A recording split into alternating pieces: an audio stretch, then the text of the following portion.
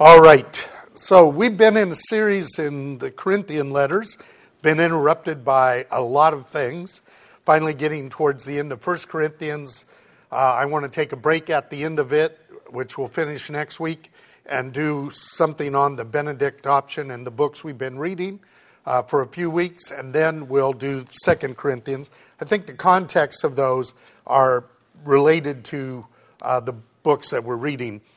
This series, Paul's focus is on unity of the body as a holy community. The Corinthians, however, have been divided over a lot of issues, which he will systematically address. He also is going to address issues that they have regarding marriage, and particularly in their time of distress, which is related to some of the things we'll talk about. Issues of idolatry and meat sacrificed to idols. They're living in a pagan context. He addresses the communion of the body of Christ with each other and their variability, not being a disunity aspect. Throughout that letter, he addresses knowledge leading to arrogance, which puffs up, and the need for humility and maintaining unity in the body. And he says that requires self-limitation, something that's difficult for us. We finished the 3 chapters, 12, 13, and 14, which continues the theme of unity by addressing spiritual gifts. And Paul explains the difference between their pagan past, where they just followed their emotions and their circumstances and whatever was going on and assumed it was God talking to them, to now the Spirit of God is in them, the Word of God is with them, and they know what God is saying. And so that presence that presence of God's Spirit allows them to be connected to God and to each other. The presence of God in us manifests itself in a variation of gifts, ministries, and effects, but that's not to divide us or to make one better than the other. They're intended to provide for the whole body so that we can function into maturity in the image of Christ, and that requires love, which he addresses in chapter 13. He also clarifies in chapter 14 the priorities. He contrasts prophecy or proclaiming God's word with tongues, which is prayer that is not fully understood, and says that which does benefit for the body is to be preferred when we're together. And so the goal of being together is not to get your individual needs met, but to meet the needs of the community. If we all do that, our individual needs would certainly be met in that context. So now in the last chapter, 15 and 16, Paul's going to focus on a priority that he calls the gospel. So in chapter 15, verses 1 through 11, he changes his tone and subject. I make known to you, brethren, the gospel which I preached to you, which also you received, in which you also stand, by which you are saved, if you hold fast the word which I preached to you, unless you believed in vain. For I delivered to you of first priority what I received, that Christ died for our sins according to the Scriptures, that he was buried, and that he was raised on the third day according to the Scriptures, and that he appeared to Cephas, then to the 12. He appeared to more than 500 brethren at once, most of whom remain, but some have fallen asleep. Then he appeared to James and all the apostles, and last of all, as to one untimely born, he appeared to me. For I am the least of the apostles, not fit to be called an apostle, because I persecuted the church of God. But by the grace of God I am what I am, and his grace toward me did not prove vain. But I labored even more than all of them, yet not I, but the grace of God within me. So whether it was I or they, so we preach, and so you believed. Now, interesting thing here, this is old material for us.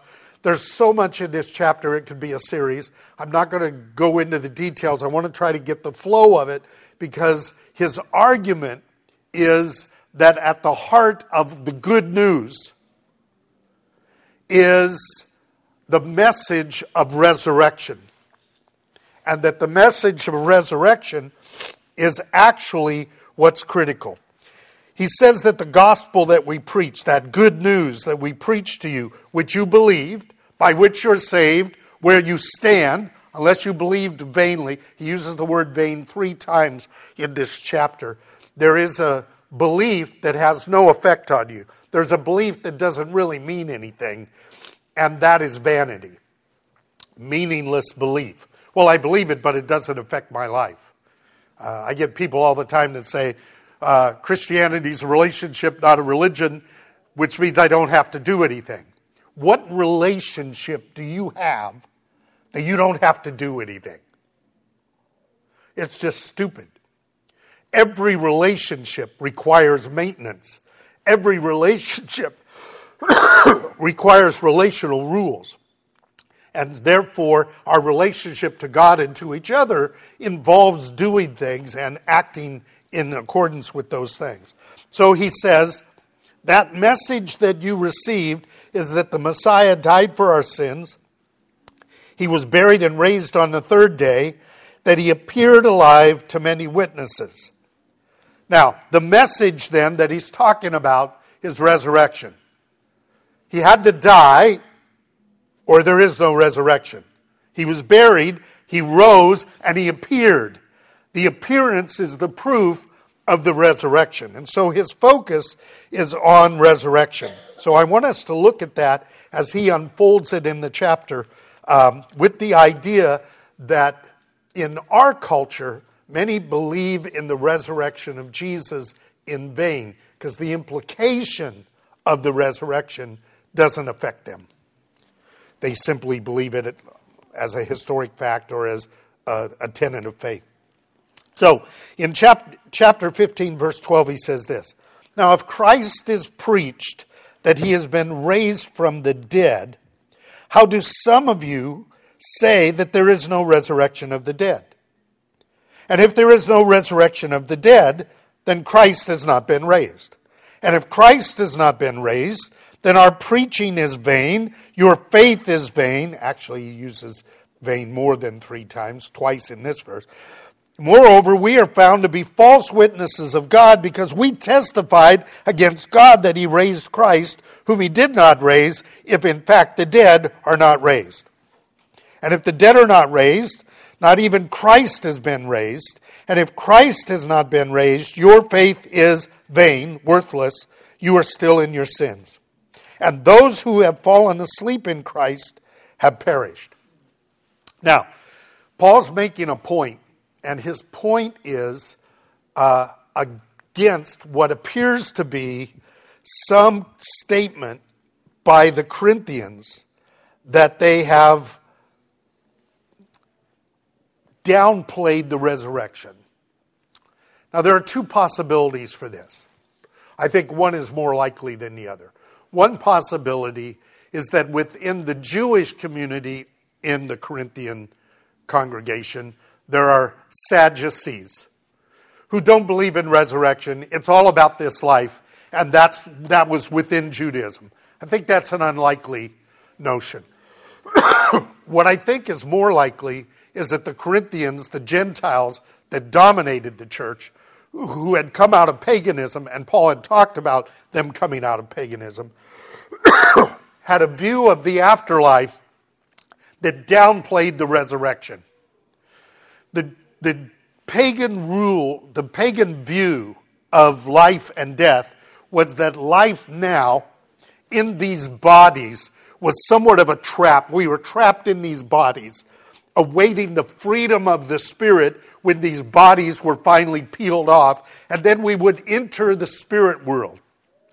Now, the pagan spirit world was not that great, because you kind of lost the body and you were in this kind of nether world, and you were a shadow of, or a shade of what you were before, but your reputation would continue.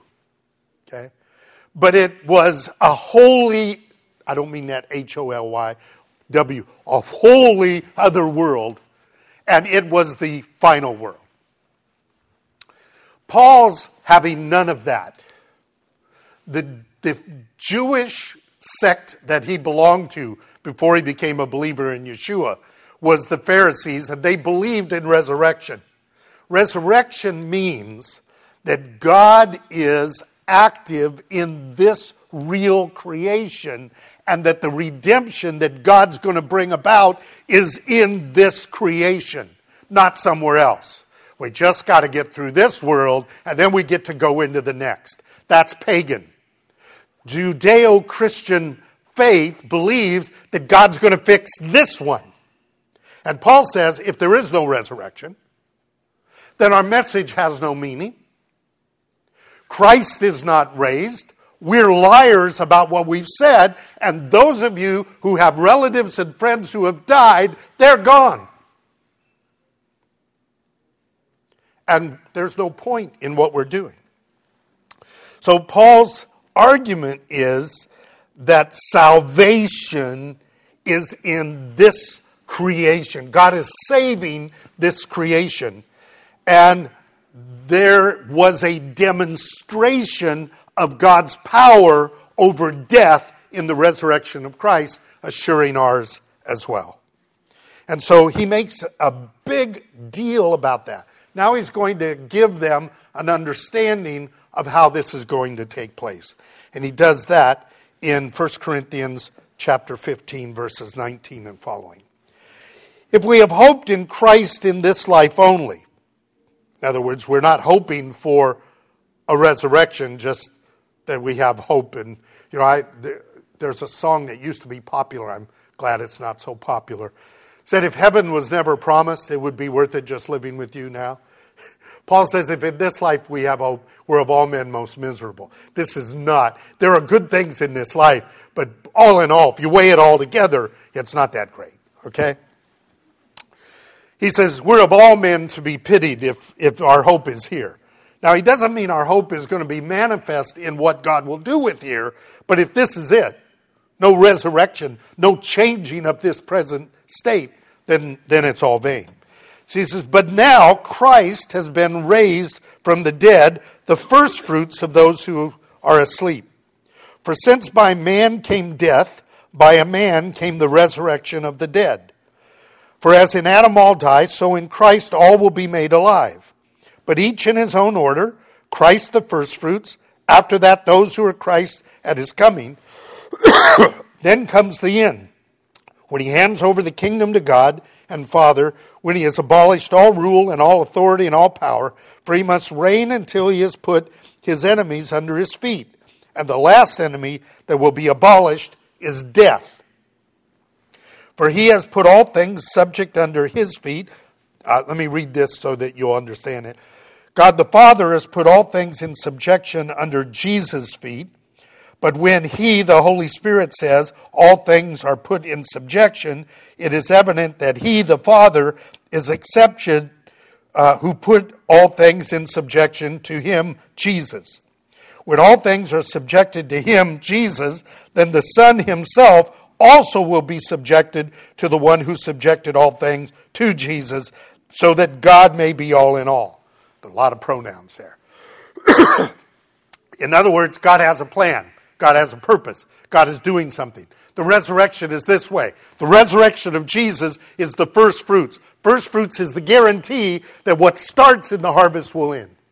Then those who are Christ's at his coming. When Jesus returns, the trumpet sounds, and we are raised from the dead, that we will enter into the kingdom of God.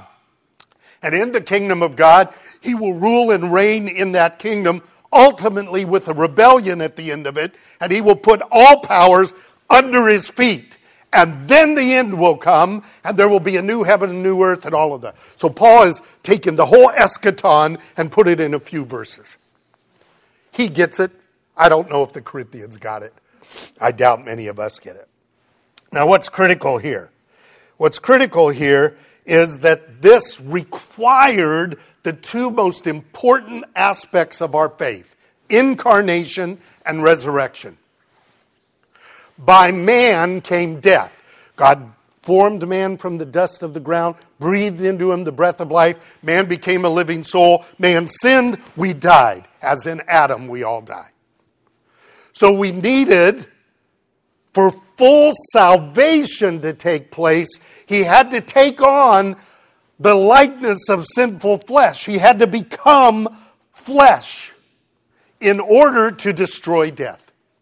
Can't do that outside of the flesh. That's why the resurrection and the body is so critical in that sense. So he became one of us, incarnated, so that his resurrection could transfer to us like Adam's death transferred to us. But this plan has a timing that God has. The first fruits took place almost 2,000 years ago. Those who are Christ at his coming is nearer now than when we first believed. That doesn't help us with the timing, but you get the idea. And then the end, after the kingdom has been established, and then all of that is handed back over to God the Father. That plan is part of what God is doing. And in the meantime, there will be a struggle against the world and against the enemy of God, the God of this world, and that's where persecution and difficulties and all the things that we talk about are coming from. So Paul lays this out. Resurrection is the heart of our faith.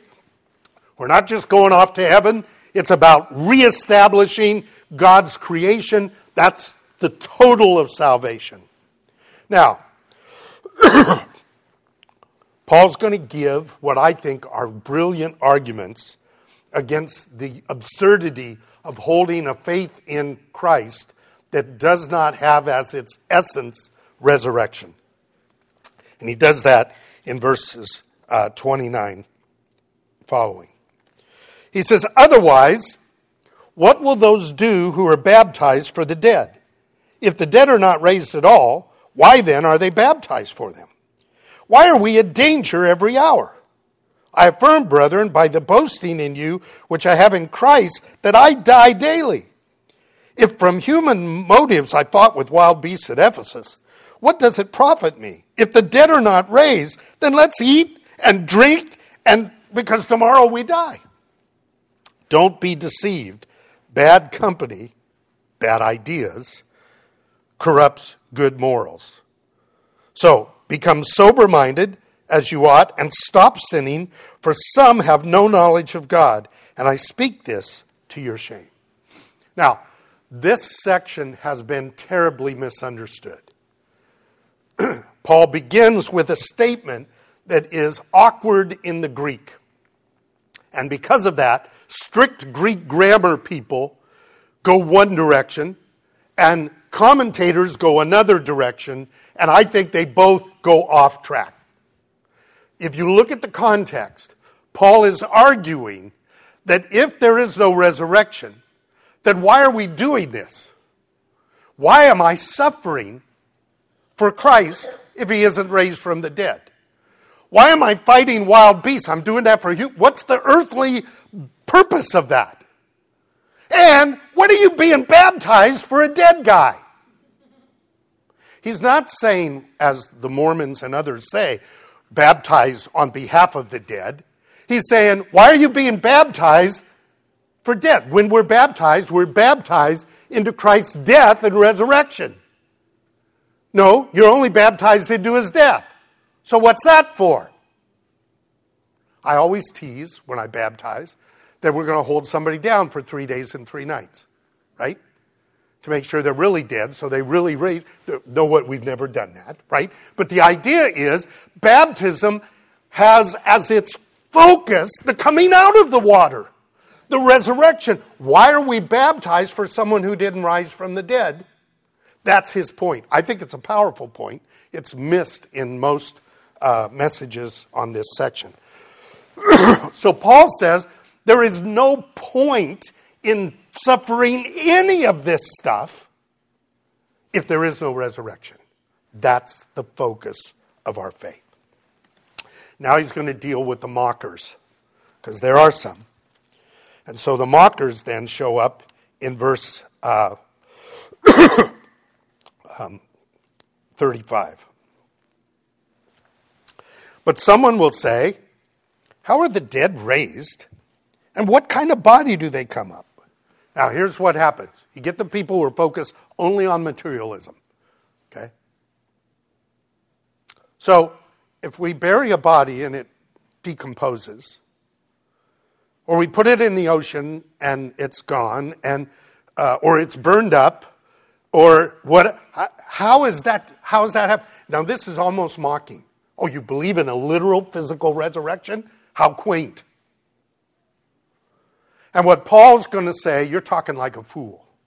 You're talking about someone who sees only the things that are seen, which are temporary. The things that are unseen are eternal. There's more to it than the physical here. But the physical is included. So here's his answer. Someone will say, how are the dead raised, and with what kind of body do they come? You fool. That which you sow does not come to life unless it dies. And that which you sow, you do not sow the body, which is to be, but bare grain, perhaps of wheat or of something else. And God gives it a body just as he wishes, and to each of the seeds a body of its own. So his first argument is a farming argument. I take a grapevine,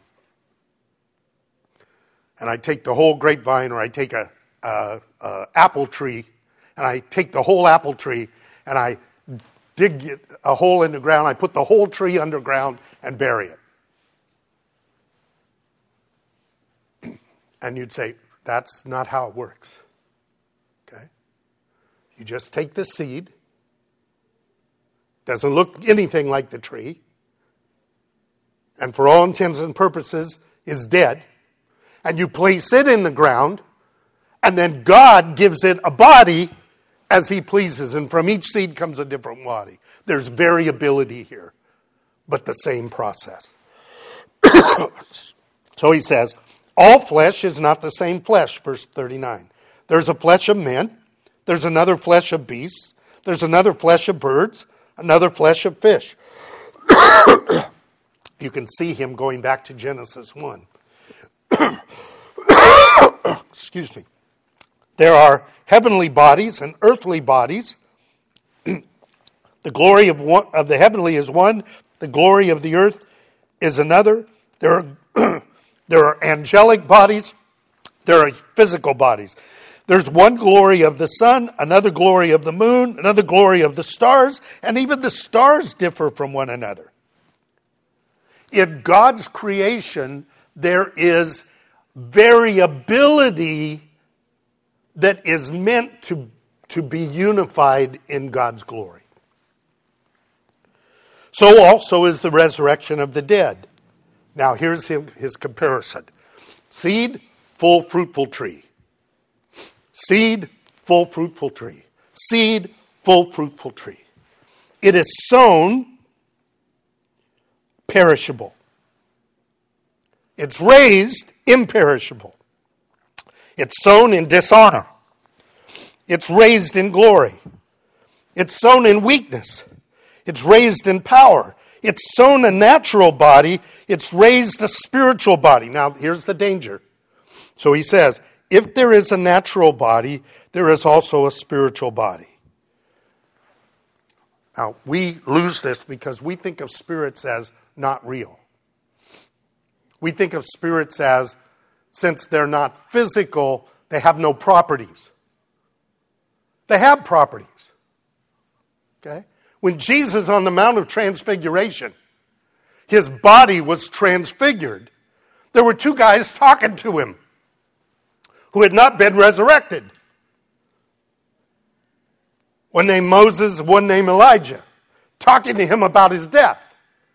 They were substantial, they were spiritual, but they didn't have the body that will be resurrected, that will be primarily focused on the spirituality and not on the material. These material bodies have a spirituality to them. But our spiritual bodies will have a materiality to them. That's why Jesus said a ghost doesn't have flesh and blood as you see me have. Flesh and bone, he said. So the idea is that Paul's trying to get us to see that this is broader than we understand. He says, so, as it is written, the first man, Adam, became a living soul. The last Adam became a life-giving spirit. when our body dies, our spirit cannot remain. In the resurrection, our spirit will emanate the life of the body and not be subject to the life of the body limiting the spirit. Very different priority. However, the spiritual is not first, but the natural, then the spiritual. The first man is from earth and therefore earthy. The second man is from heaven. So is the earthly, so also those who are earthly. As the heavenly, so also are those who are heavenly. And as we have borne the image of the earthly, we will also bear the image of the heavenly. John says it this way. Beloved, we are now the children of God. It does not yet appear what we shall be, but we know that when we see him, we will be as he is. Wow. We will bear the full image of the resurrected Christ, and we have no idea what that is. So, his argument is the natural must precede the spiritual, the earthly must precede the heavenly. They're distinct, but because we've borne one and we trust in him, we will bear the other one as well. So, how is that going to happen?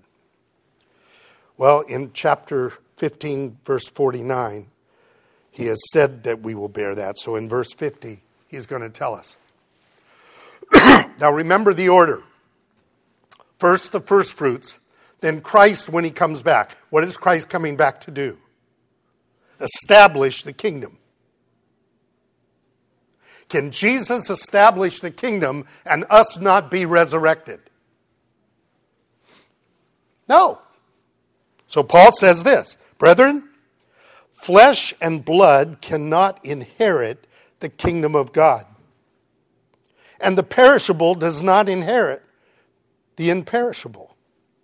So let me tell you a mystery. We will not all sleep, but we will all be changed. Now, I've always thought that would be the perfect verse over a nursery at a church. We shall not all sleep, but we shall all be changed. But that's not what it's talking about, okay? It's talking about, you got to have a verse, right? If we can pull, I know the plans I have for you out of context, the babies can pull that one out of context, right? So here's the deal. We will not all die, but we will all be changed. Not all of us will taste death, but all of us will taste the resurrection. That's why Jesus said, the one who lives and believes in me will never die, and the one who is dead will live again. At the second coming, there will be living believers and dead believers. The dead will be raised first, and we who are alive will be caught up with them. So he's going to give us that same information, and he does it here this way. I show you a mystery. We will not all sleep, but we will all be changed. In a moment, in the twinkling of an eye, at the last trumpet. For the trumpet will sound, and the dead will be raised imperishable, and we will be changed, meaning we who are alive.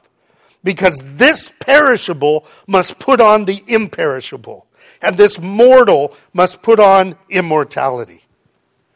Now, notice this is not the rapture. He doesn't say anything about people disappearing and going to heaven. He says that when the Lord comes back, the dead will be raised, we will be changed, we'll be caught up to be with them in the air. I believe we're headed for Jerusalem, where he will put his feet down on the Mount of Olives. Okay? No side trip to heaven and then back. Direct to the kingdom. Okay? Now the idea here is that whether you taste death or don't taste death, you will be changed. Well, that's fascinating, because Moses tasted death. But Elijah was caught up. The imagery is clear that at the resurrection, we will taste resurrection even if we haven't tasted death. So now he says this. When this perishable has put on the perishable has put on the imperishable, and when the mortal has put on immortality, then will come about the saying that is written, death is swallowed up in victory. The last enemy to be defeated is death. The last thing God will do on this earth to establish the kingdom is the resurrection. The resurrection is the heart, hope, and basis of everything we believe. If you can, all the other doctrines are peripheral to the belief that God will raise the dead, and therefore there is nothing that can separate us from his love. O death, where is your victory? O death, where is your sting? The sting of death is sin. He dealt with sin. The power of sin is the law. He brings the law into fulfillment. But thanks be to God who gives us the victory through our Lord Jesus Christ. So now Paul says, okay, guys, with that in mind, with that as your focus, my beloved brethren, be steadfast, be unmovable, always abounding in the work of the Lord, knowing that your toil is not in vain in the Lord. In other words, he says, get busy doing the will of God. Not this life, not this life's purpose, the will of God. Seek first the kingdom of God, and these things will be added to you. The resurrection alters the priority, and that's why Paul says, the first important thing that I told you was resurrection, because it changes your whole worldview and perspective. So, the truth and good news is that our victory is such that we should remain steadfast, immovable, abounding in the work of the Lord, living the truth of the kingdom in this present world while we await his appearing.